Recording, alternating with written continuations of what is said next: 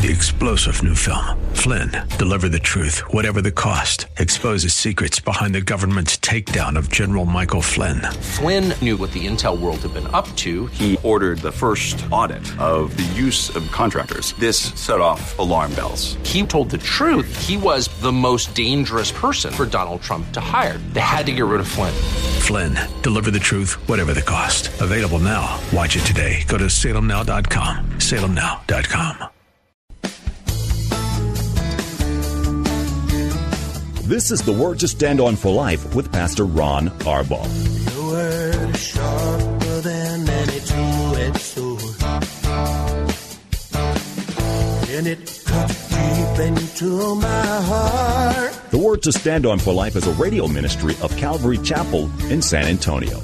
A live call-in show here to help you answer your questions about the Bible and how to apply the Word to your daily life. For more information on Calvary Chapel, visit our website, calvarysa.com. Get your Bible questions ready and call in now to 210-340-9585. It's The Word to Stand On for Life with Pastor Ron Arbaugh. I need the word to stand on. Keep me standing on solid ground. The word to stand on. Hope you're having a great afternoon. Hi, I'm Pastor Ron Arbaugh from Calvary Chapel in San Antonio, Texas, and you've tuned in to AM 630, The Word, and The Word to Stand On for Life. It's a program dedicated to taking your phone calls and answering Bible questions, life questions, at least as far as what the Word says about it. And I'll do the best that I can to answer those questions. If you'll just call us, you can dial 210-340-9585. That's 340-9585. If you're outside the local area here in San Antonio, you can call 877-630-KSLR. That's 630-5757, and that's toll free. You can email questions to us by emailing questions at calvarysa.com, or you can send them in via our free Calvary Chapel mobile app. Remember, if you're driving in your car, and I've been warned out there that the streets are pretty crowded, the safest way to do it is to use the free KSLR mobile app. Hit the Call Now banner at the top of the screen, and you'll be connected directly to our studio producer. Our main number, one more time, is 340-9585. Well, it's Friday. That means we've got a Bible study tonight, and I get to do one of my very favorite things in the world, and that's to talk about the Word of God, the Bible. Tonight, we're going to be in Hebrews chapter 4, just two verses tonight, verses 12 and 13.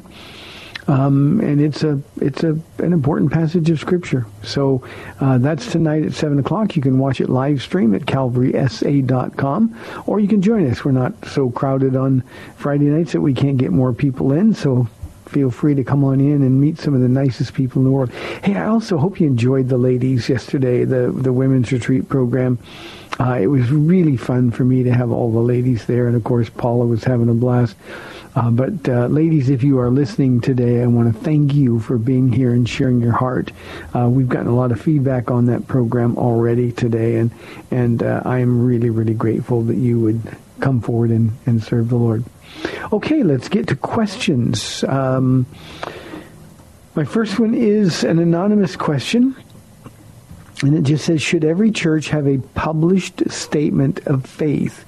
Anonymous, I believe very strongly that every church should have a published statement of faith. Now, there's problems with statements of faith because they can't get too extensive. People are looking for summaries. We have a summary of what we believe at Calvary Chapel, San Antonio. And I just think anybody who's looking for a church ought to be able to go to their website or call the church and ask for a statement of faith to be sent to keep people from wandering into areas that they don't want to be in. So, yeah, I think every church should have a published statement of faith. Personally, when I get asked questions, and on this program I get asked questions a lot about this pastor or that church, and I'll often go to a website to try to find a statement of faith, and it's very frustrating when I can't find one. Usually you can tell where somebody's coming from with just their statement of faith. And it saves a lot of time. And so, yeah, I agree with you very, very much. Here is a question from Billy. It's a timely question for today. He says, it seems like churches are pretty segregated. Surely that cannot please God. Why do you think that's the case? Billy, churches, I don't think they're as segregated as maybe they once were in this country. One of the things that we've sort of lost in this era of mega churches is we've lost the sense of the neighborhood church. When I grew up, there were a whole bunch of little tiny churches all over the city I grew up in. And typically back then, people went to church in their neighborhoods. They didn't drive miles and miles. My goodness, we have people that come to our church that drive an hour to get here. And in some cases, visitors even more than that. But the idea of a neighborhood church, if you go over to the east side, and we've planted a church on the east side, and if anybody who lives on the east side is looking for a great church, Pastor Anton is the pastor of the church over there, and you would really be blessed by his teaching. Now, he is an African-American man. His church is pretty well mixed, even on the east side. And, I just think that's what happens. Our church here, Billy, is so diverse. It's almost impossible. If you were here on Sunday and hung around all three services, you would see everybody from every nationality, every ethnicity. You would see everybody loving on each other. And the diversity, I think the church ought to be a picture, Billy, of the city that we live in and serve in. If I came to church and saw only white people because I happen to be white, or our neighborhood is a little bit whiter than not, I'd be upset. In fact, let me tell you a quick story, Billy. For many, many years at the beginning here, for the first, I'm going to guess, almost 10 years, Paula and I would pray together for more African Americans to come. We wanted our church to be more diverse than it was. Now, we have our church is probably 60% Hispanic. That's what San Antonio is demographically. And so our church kind of fits into that. And we had really good representations of white people, of course, Asians, people from other countries, but our group of African Americans was really, really small. And so we started praying. I teach the Bible. I just open it up and start teaching. And I think the African American population in San Antonio is about 11% of the total. And our church has way, way more than that now as a percentage of the total every single service on Sunday. And that's the way it's supposed to be. I agree with you that it doesn't please God, but we also have to remember that people tend to go to church closer to where they live. And if you live in an area on the east side, it is primarily African American. If you go to church on the east side where you live, you're probably going to be surrounded by African Americans. I don't think that's the intent of the churches there. I'm confident I'd be really, really welcome if I went to church there. But I think we should have our churches look like the cities that we live in.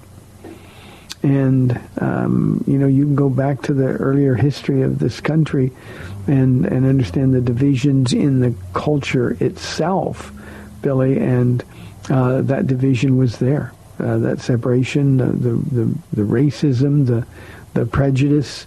I'm old enough that I grew up in a time where the city was prejudiced. I have a sort of unique perspective on it because obviously I've been married to a beautiful black woman for, we've been together 49 years.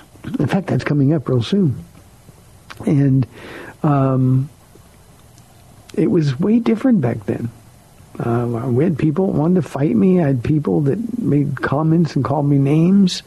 I had jobs that I lost or didn't get because I was married to a black woman. And things were really, really different back then. But boy, have things ever really changed.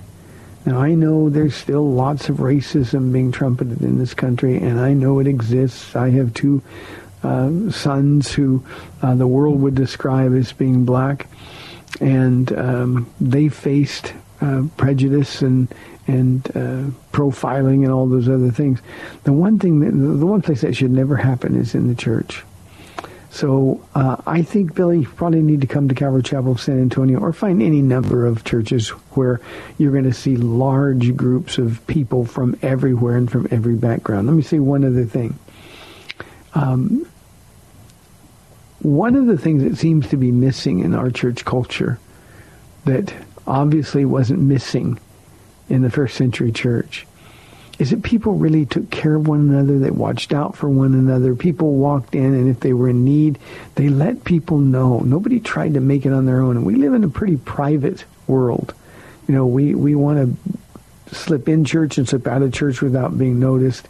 We don't want to open our personal business up to people. It was not that way in the beginning. It shouldn't be that way now. Church should be a place that's safe. That doesn't mean there aren't wolves there. It doesn't mean there aren't some bad people there. But what it means is that the church at large ought to be a place where we can come in, we can sit down, and we can find people just like us. One of the reasons that we need to be in church, we need to fellowship, Billy, is that wherever you go to church, there's somebody who's already been through what you're going through right now. It doesn't matter what color their skin might be. It doesn't matter how old they are. That's a source of help and comfort for the people of God. Let me say one other thing. I find much more separation. I won't use the word segregation because of the connotation, but I find a lot of separation between older and younger. And that really grieves my heart, Billy, because we young, zealous... I'm laughing at myself. I just included me in this. But the really young, zealous people in the church, they need more mature, older Christians. They need somebody to sort of cool their jets a bit. And the older people who start to sort of shrink back from serving and shrink back from engaging other people, they need those zealous young Christians. And it's such a treasure of resources, the people and their life experiences. Let me just say this. Everybody in this audience who is under 40, believe me, when you go to church, you start looking for older people that have been walking with Jesus for a very, very long time. Any of you younger people who are having some marriage issues, look at the older people that have been married for 30, 40, 50 years. We had somebody in our church last week. Our announcer says, okay, anniversaries. And last month, I think it was, we had somebody 60 years they were married. Just hearing that, and this is one of the reasons we do it, just hearing that ought to encourage some younger people who are going through some difficult struggles to find them after church and say, can we buy you a cup of coffee or can we buy you lunch? We need some help in our marriage, and we figure you guys got it figured out. So that's what the body's supposed to be, and the body is supposed to be absolutely colorblind. 340-9585 for your live calls and questions. Danny says, Pastor Ron, can Christians be demon-possessed? Danny, the answer is no. Never, not ever. He who is in us is greater than he who is in the world. It doesn't say that the other he who is in us. We're the temple of the Holy Spirit. Just like Jesus, in him is light. There's no darkness at all.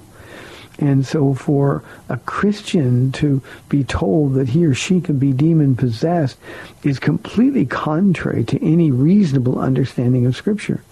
Now, I realize there are a bunch of churches, Danny, and I've had some tragic experiences with this myself, but just people who are misled in other churches. There are churches that are casting out demons, deliverance ministries, people who are believers in Christ, and they do so much damage, so much harm, more than I can even take the time on this program to talk about.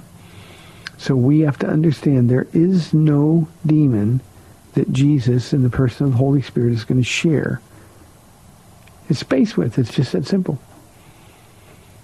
When you are in a church, and maybe that's the reason you're asking the question, Danny, when you're in a church and there's all this talk about demons of lust or demons of cancer or demons of, and you can name it, whatever it is, then you're in a really unhealthy, unbalanced church. And you need to really, really dig into your word. Christians cannot be demon-possessed, not ever.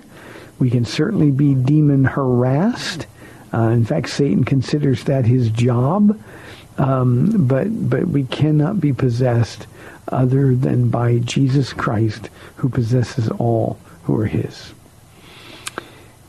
Here is a question from Tara. Since the Bible says men and women are equal, and there's nothing that says women cannot be pastors, why do so many like you discriminate against women who want to be pastors? Tara, I'm going to really ask you to hear my heart here, okay? I don't discriminate against anybody. You couldn't be more wrong when you say the Bible doesn't say anything about women being pastors. It does. I do not permit a woman to teach or have authority over a man. The very context of that in 1 Timothy chapter 2, that's verse 12, but the very context of that is orderly worship. Now we have to remember, Tara, that this is Jesus' church. And that means he makes the rules. And yes, men and women are equal. Jews and Gentiles are equal. There's no distinction made between man or woman or different types of people from different places by God. However, in our equality, God gives us different role responsibility. And he doesn't say anything to the women about being a pastor. Now, here's what you've got to really do, Tara. If you're the one who wants to be a pastor, open your Bible, exegete that passage, understand that Paul is laying down rules that were effective then, they're effective now. The Word of God doesn't change. And if God says he doesn't permit a woman to teach or have authority over a man, and if a pastor is a teacher of the Bible and also then assumes the authority of the spirituality of the church, how do you not disqualify yourself from that calling? You can't believe part of the Bible, not the rest of it. And you've got to be a good expositor of the Bible, Tara, and to do that you have to have a solid hermeneutic. That's the science of Bible interpretation. And the only conclusion you can come to is that the desire to be a pastor is not from God at all. It's just from you. Now let me say one other thing, Tara. We live in a world of entitlement. We think that God ought to give us anything and everything that we want. It's always been that way. We can go all the way back to the Garden of Eden. And God said, I give you every plant for food. All of this is yours. You don't have to share it with anybody. There's just one rule. You cannot eat the fruit of the knowledge, or of the tree of the knowledge of good and evil. Leave that one alone and you'll be fine. Everything else is yours. And what did we want? Eve was the first one who approached that tree. She was the one who was deceived. Why is it that we want the one thing God said we can't have when he's given us everything else? Now, Tara, I think we need women Bible teachers. A couple of the ladies that were on the program yesterday are wonderfully gifted Bible teachers, but they teach women, they counsel, and they do that face to face, but counseling is just personalizing the Word of God, teaching. Why is it that that's not enough for us? Why can't we say, Jesus, you're in charge, not me? Why is it so hard just to do what he's called us to do instead of wanting that which he hasn't called us to do? I got to tell you, Tara, I have a terrible singing voice. What if I were to say, I feel God's calling me to lead worship? And somebody would say, but you can't sing and you can't play anything. How are you going to lead worship? Well, I don't know, but God's calling me to do this. I feel it very strong. The moment I opened my mouth or started trying to play an instrument, everybody would know that that wasn't God that called me at all. And if you've been given the gift of teaching, and you've been given a shepherd's heart for women in particular, then follow that with all of your heart. Be passionate about it. And what you're going to discover is that God will use you in ways you never imagined possible. But when we want what we want on our terms, then we, Tara, cease to be servants of God. I said that was my last comment, but here's one more. The proof that you're not called to be a pastor is that you could say in the body of your question that there's nothing in the Bible that says women cannot be pastors. Truthfully, Terry, you don't know what the Bible says. So open your Bible and find out. It's a wonderful, wonderful book.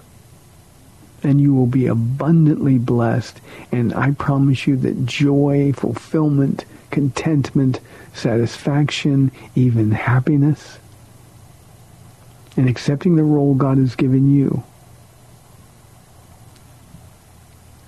all of that awaits you. So, Tara, hope that answers your question. 340-9585. I don't like the word discriminate. You know, that's a judgmental word. You know, if we're guilty, we need to be judged. But I think my track record is pretty good.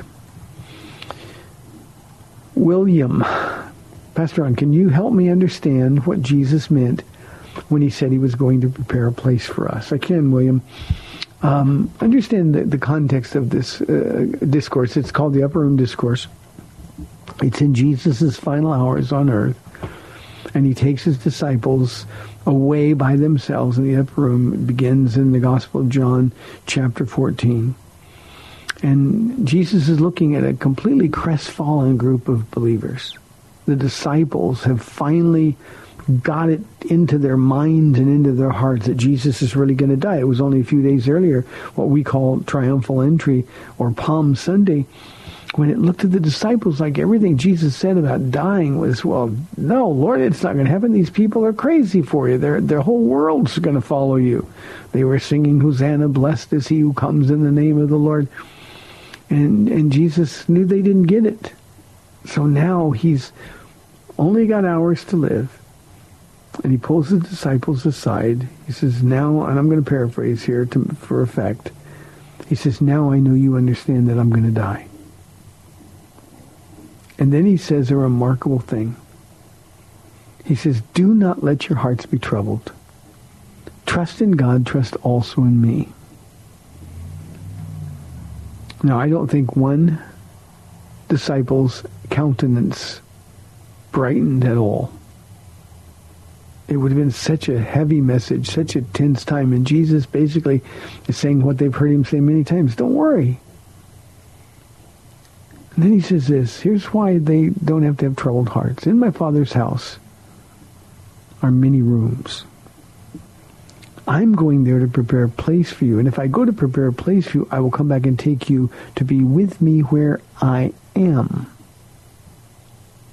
So what he meant, William, was that he was going to prepare a place. What kind of place? Not a home, not the King James uses the word mansion. Prosperity teachers get it all wrong. Oh yeah, we got big mansions in heaven.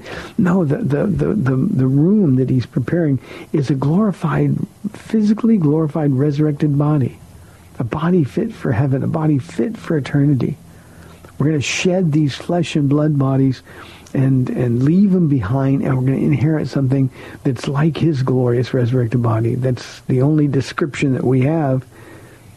But it's going to be like his wonderful body. That's the place he's preparing. Now, why did it need preparing if there's no construction?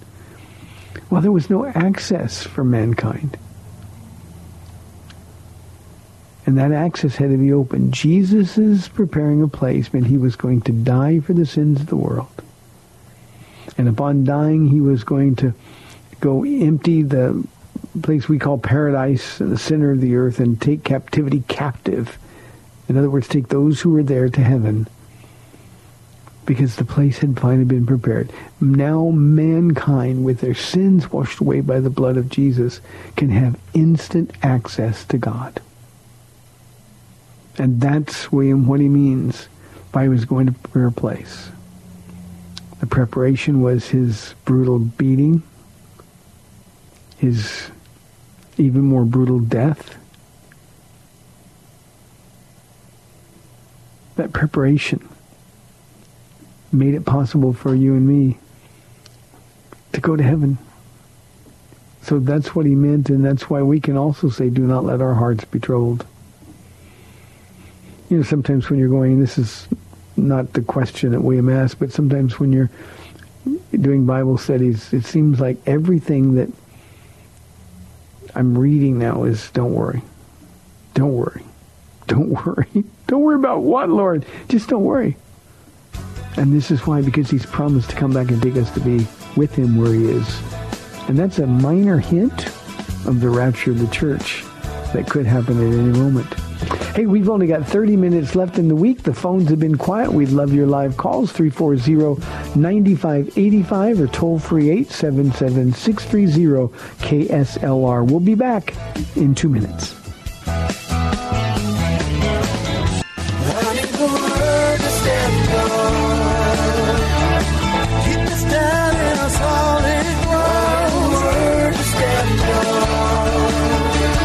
Welcome back to the Word to Stand On for Life. We're taking your calls at 340-9585 or toll-free 877-630-KSLR. Now, here's Pastor Ron Arbaugh. Welcome back to the program. We've got 30 minutes left in our week. And since you're a lot more interesting than I am, we'd love your calls. Here's a question I really like from Lance. He said, Jesus never sinned, so how can I explain why he was disobedient to his parents when he was 12 years old and stayed at the temple? Lance, you're right. Jesus never sinned, and he wasn't being disobedient to his parents. Remember what he said when they came and they were frustrated? Where have you been? You know, you've scared us to death. He said, don't you know that I have to be about my Father's business? So this wasn't disobedience to his parents at all. This was, in fact, obedience to his parent. It was just obedience to his father.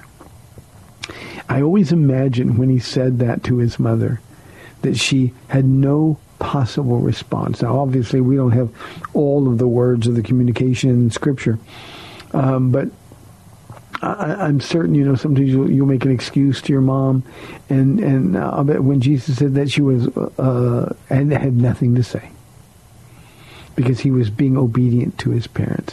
One of the things, Lance, that we've always got to remember is that Jesus, had he sinned even once, had this been disobedience, then we'd still be lost in our sins.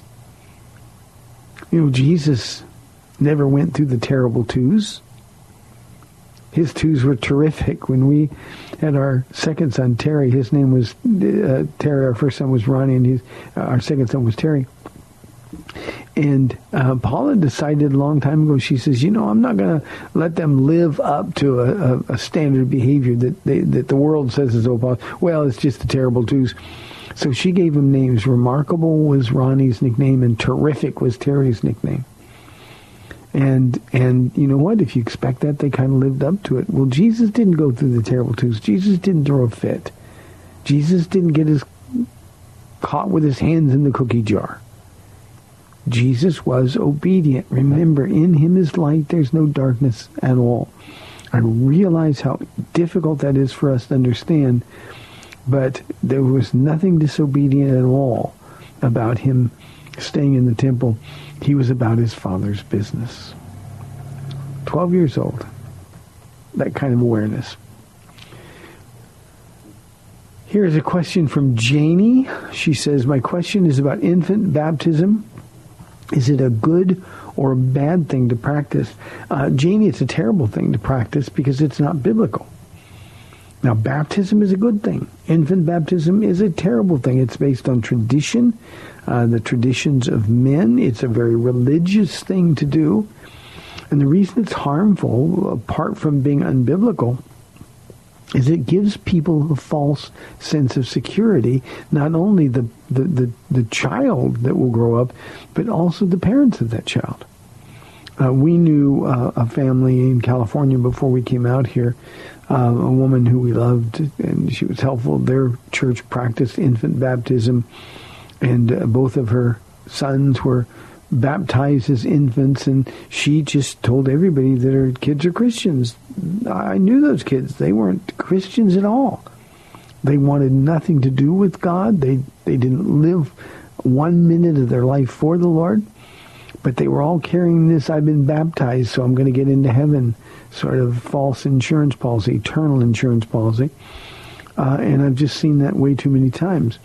It's also one of those things, and we talk to a lot of Catholics here in San Antonio, Janie, because of our population and of the religious preferences in San Antonio. 60% of the people are professing Catholics, and you talk to them about you need to be obedient to God. You need to be born again. No, I'm fine because I was baptized as a baby. Well, that doesn't save anybody. It was a very religious man, Janie, that Jesus said, you must be born again. He told them twice the same thing. You, of all people, shouldn't be surprised when I say you must be born again.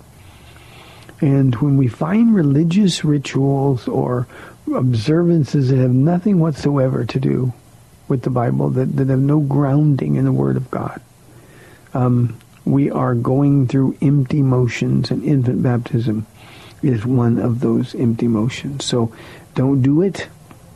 What we do, I just had a wonderful opportunity this past Sunday to dedicate another baby to the Lord. And when we dedicate them to the Lord, we're simply saying, Jesus, this is your gift to us, a gift that we're going to return to you. And we're going to do it as adults. We're going to do it as parents. We're going to do it as siblings. We're going to do it as church family.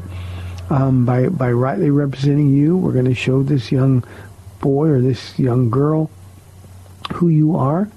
And I always say this, Jeannie, I pray, Lord, that the very day that this baby is aware of his or her sin, I pray that the conclusion they'll come to is, I need my mommy and daddy's Jesus. And so that's the dedication. We're as much dedicating the family as we're dedicating the child. But believe me, those children are told, you need Jesus, you need Jesus. Thanks for the question, Janie. Les says, my question is about Mark chapter 10, verses 17 and 18. Why did Jesus ask why the rich young man called Jesus good? Why do you call me good, Jesus asked. He asked that question because two reasons. He knew the heart of this rich young ruler. He proves that in this whole exchange. But what he was calling attention to was the accountability of the rich young ruler. And this is a great story, Les. This is the man we all hate. You know, he's young, he's rich, I'm sure he's handsome, and he's important. Got a good job. I mean, he's an influential person. And yet he comes to Jesus, a good master, a good teacher. And when Jesus said, why do you call me good? He knew that the scriptures, there's none good but God. And Jesus was saying, why do you call me good? He was pointing out, now you're accountable. You know who I am. You know I'm God incarnate. I'm God in human flesh. And so now that we've got that settled, I know who I am. You know who I am. You got to do what I tell you to do. And of course, we know the rich young ruler didn't do it. And Jesus let him walk away. And the Bible says that he walked away sad. This was a young man who was so accountable, blessed by the Lord, and yet at the same time accountable to him, and he walked away. What must I do to obtain eternal life? And Jesus is basically saying, there's nothing you can do. Have you kept all the commandments? All those I've kept. Well, how about the other ones? Have you kept those? Sell everything you have and give to the poor. That's the royal law of love in action. And this man walked away sad because he valued his treasure more than the treasure that Jesus was offering. So by calling Jesus good, acknowledging Jesus is good, knowing God alone is good, Jesus was simply holding his feet to the fire. You know who I am, then do what I say. And when the man wouldn't do it, well, that ends the conversation. Thanks, Les. Diana says, Pastor Ron, who was Moses talking to in the burning bush? Diana, he was talking to Jesus. Jesus was in that burning bush. What a wonderful picture. Remember, the bush was on fire, but it wasn't being consumed. That means there was no smoke. The bush wasn't burning away. It's just that holy fire. But it's a holy fire that saves, not destroys. And since Jesus is the instrument of salvation, that was Jesus. That chapter, Exodus chapter 3, Diana, it ought to be read by everybody, meditatively, prayerfully. Ought to be read by everybody who's trying to find out what God's will for their life is. The first thing that you have to do is approach God, understanding it's holy ground. Moses was curious. Even the curiosity was a gift. Ephesians 2 says that we're saved by grace through faith, and that the faith not of our own, it's a gift of God. Well, that burning bush was a gift of God to Moses. And as he approached, mankind walks up on God and thinks, well, I'm okay, I can justify myself before God. And the answer is, no, you can't come near God. Remove your shoes. The ground you're standing on is holy ground. If we would remember, Diana, that ground, this is such a rich story. If we remember that every time we approach God, we're on holy ground. If we remember that, then we'd figuratively remove our shoes. We'd stop sinning before we come to God. We'd stop making excuses for our sin. Sometimes we get a little bit too familiar with our Jesus. That's when we're always going to be in trouble. But this was Jesus who was talking to Moses in the burning bush, a pre-incarnate appearance, a spectacular pre-incarnate appearance of Jesus on the earth. Here is a question, another Moses question. This one is from Norma. She says, what was wrong with Moses striking the rock in Exodus? It seems like God was really mad.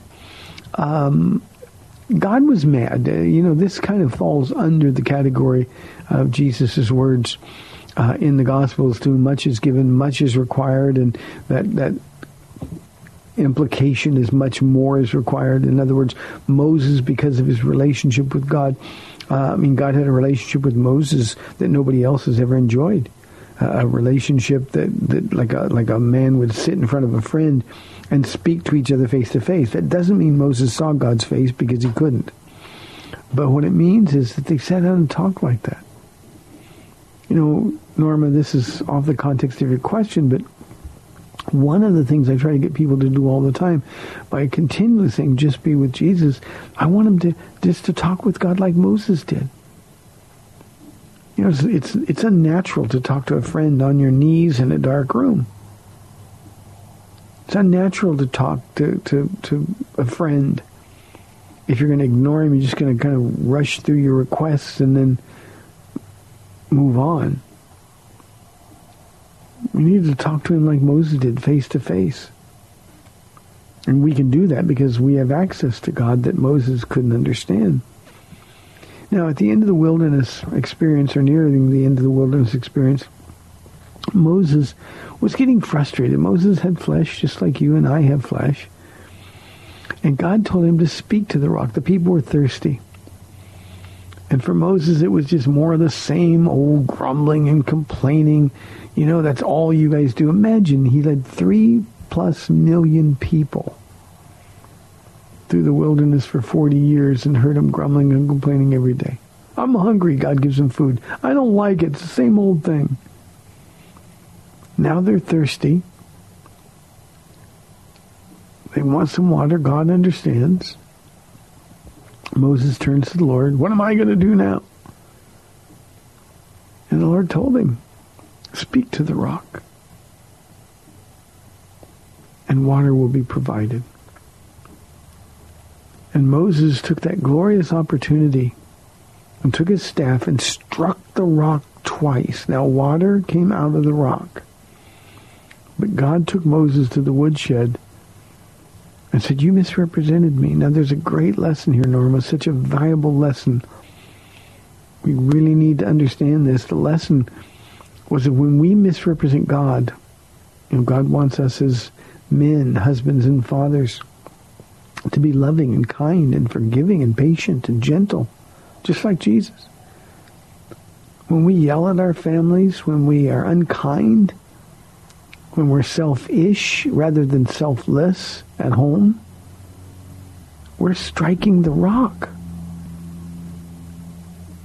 Ladies, it's the same for you. And if you're not respectful of your husband, if you're not submitted to his spiritual leadership, you're striking the rock. If you get frustrated and angry, you're striking the rock. And the lesson that Moses learned was that because he'd been given such a privileged position, he was more accountable than all of the other people. Be like Moses complaining to God about the sin of those grumblers out there, when God would say, I don't want to hear about their sin. What about yours? You're the one who sits with me as a friend sits with another friend face to face. When we complain about somebody else, God says, no, we're not going to talk about them. Let's talk about you. What about the sin in your heart? And Norma, Moses was so accountable in the same way. When we point out the sin in somebody else's life, we are more accountable. Now, God isn't going to take away any possibility of getting into the promised land for us, the perfect will of God. But Moses was an object lesson. Moses, you're done. Thank you for everything. I have great plans for you. But it doesn't include seeing the land that you've spent 40 years walking toward. So, Norma, I hope that answers your question. I love the way the book of Joshua opens. I can't imagine a harder job in Scripture than taking over for Moses.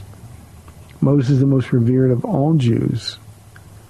And suddenly, Joshua is called, as an old man now, Joshua is called to replace Moses. Joshua would have been very insecure about this. Why me, Lord? Why me? And basically God said, Moses, my servant, is dead. Now you do what I told you to do. That's the lesson from Moses striking the rock. Thank you, Norma. 340-9585 if you have any questions or need anything from us. Jeremiah says, when do you think people started eating meat, animals, instead of plants? We don't really know. We know it was after the fall, Jeremiah. I personally think it was a long time after the fall. I don't think all of a sudden the animals that you had as pets, and really by giving Adam and Eve dominion over the animals, they would literally have been pets. At that time, there would be no wild animals that you had to be afraid of. The fear of man as hunter hadn't yet entered into the hearts or the minds of the animals. So they would have been friendly. And I don't think that they would have started eating meat for a very, very long time. Most likely, and this is just my guess, Jeremiah, most likely after the flood of Noah. And everything was going to be reestablished. I think that's when men became hunters. Again, that's just my guess. Nobody knows for sure. But the one thing we know for sure is that Adam and Eve certainly wouldn't have had an appetite for animals. When they fell, and God was in the garden, Adam, Adam, where art thou, Adam? And Adam said, we're over here, and we're hiding, and we are afraid because we're naked. And I add always the word ashamed. They were trying to cover their nakedness with a fig leaf. That tells you the insanity of sin. And God told them that's not going to be enough. A fig leaf will never cover sin, Adam. Without the shedding of blood, there's no remission of sins. Think for a moment how horrible it would have been, how life-changing it would have been for Adam to kill the very first animal. For its skin, because his nakedness had to be covered. And of course that skin, the sacrifice of life, is a picture of Jesus. Can you imagine the terror of that moment? What it would have felt like to slit the throat of an animal who trusted you completely. At that moment, Adam was more aware, I think, than ever about the gravity of sin, the cost of sin. Without the shedding of blood, there's no forgiveness. That blood covered Adam's sin. I don't think we think about that enough. Here's an anonymous question. I fell far away from God. How can I find my way back to Him? Anonymous, this is the easiest question to answer ever. Turn around. Just turn around. He's right there. He's been chasing you the whole time. To ask a question like this is an indication He's been chasing you, knocking on the door of your heart.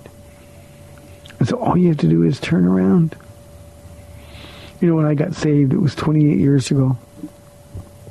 And I knew for about a year before I actually surrendered my heart to Jesus that I was running away from God, that He was chasing me.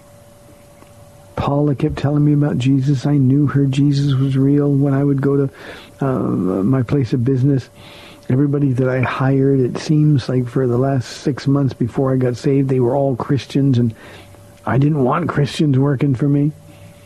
But I'd see these good people, I'd hire them, then they'd bring a Bible to the office. I'd think, oh, another Christian, what's going on here? On the day that I gave my life to Jesus, February of 1991, I was running away from home. I only got about a block and a half. And I fell on my face on a public street. And I cried out for Paula's Jesus. It's the only thing I knew about Jesus, that He was real. Paula believed in Him. And He was always there for her. And I cried out for Paula's Jesus. Anonymous, the best thing about that moment was the moment I did that. He was right there, figuratively, not literally, but figuratively. He extended a hand to me and picked me up out of my sin. And I got up off that public street, and I knew instantly I'd met Almighty God. I knew my sins were forgiven. I couldn't explain it, but I knew it. I knew I was going to heaven. I couldn't imagine heaven wanting me, but I knew it.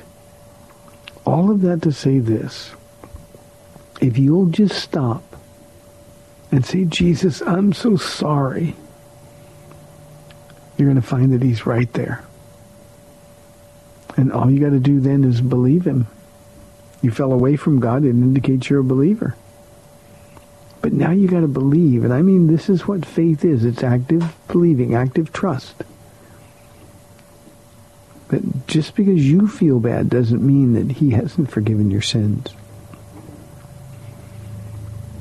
And He'll be right there. And it will be the best day of both of your lives. I promise you. He's going to look at you like, I've been waiting for you. This is the moment.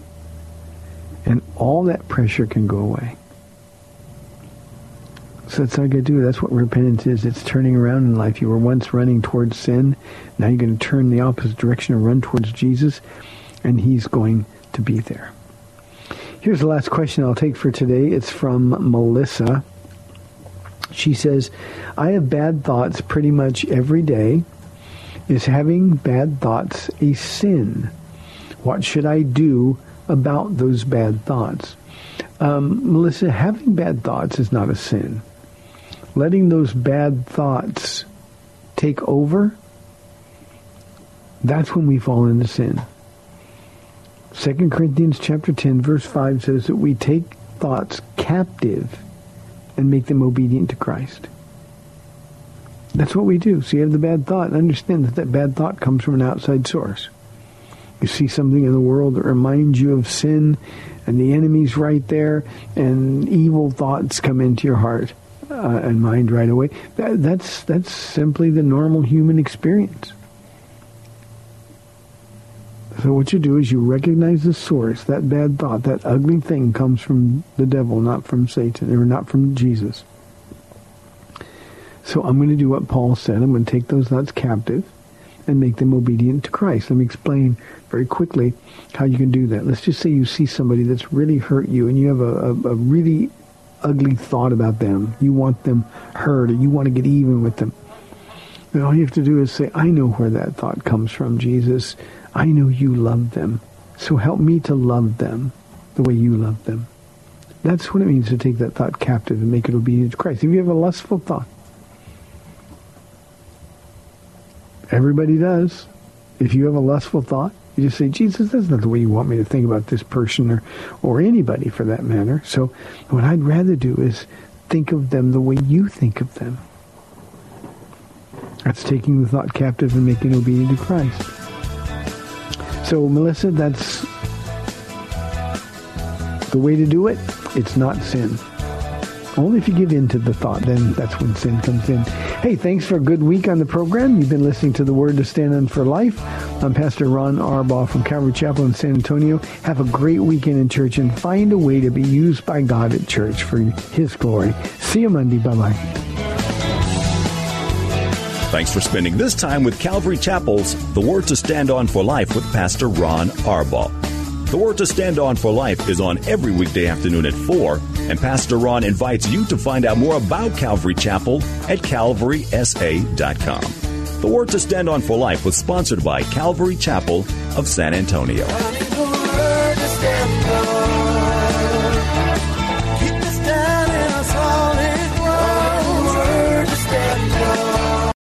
Three-star General Michael J. Flynn, head of the Pentagon Intelligence Agency, knew all the government's dirty secrets. He was one of the most respected generals in the military. Flynn knew what the intel world had been up to. He understood its funding. He ordered the first audit of the use of contractors. This set off alarm bells.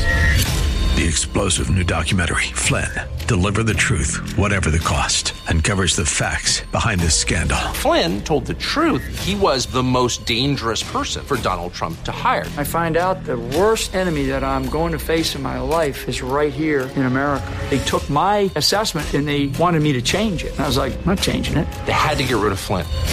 With in-depth interviews, archival footage, and never-before-seen personal records of the man behind the headlines. I just felt like I was drowning. Flynn, Deliver the Truth, Whatever the Cost. Available now. Watch it today. Go to salemnow.com. salemnow.com.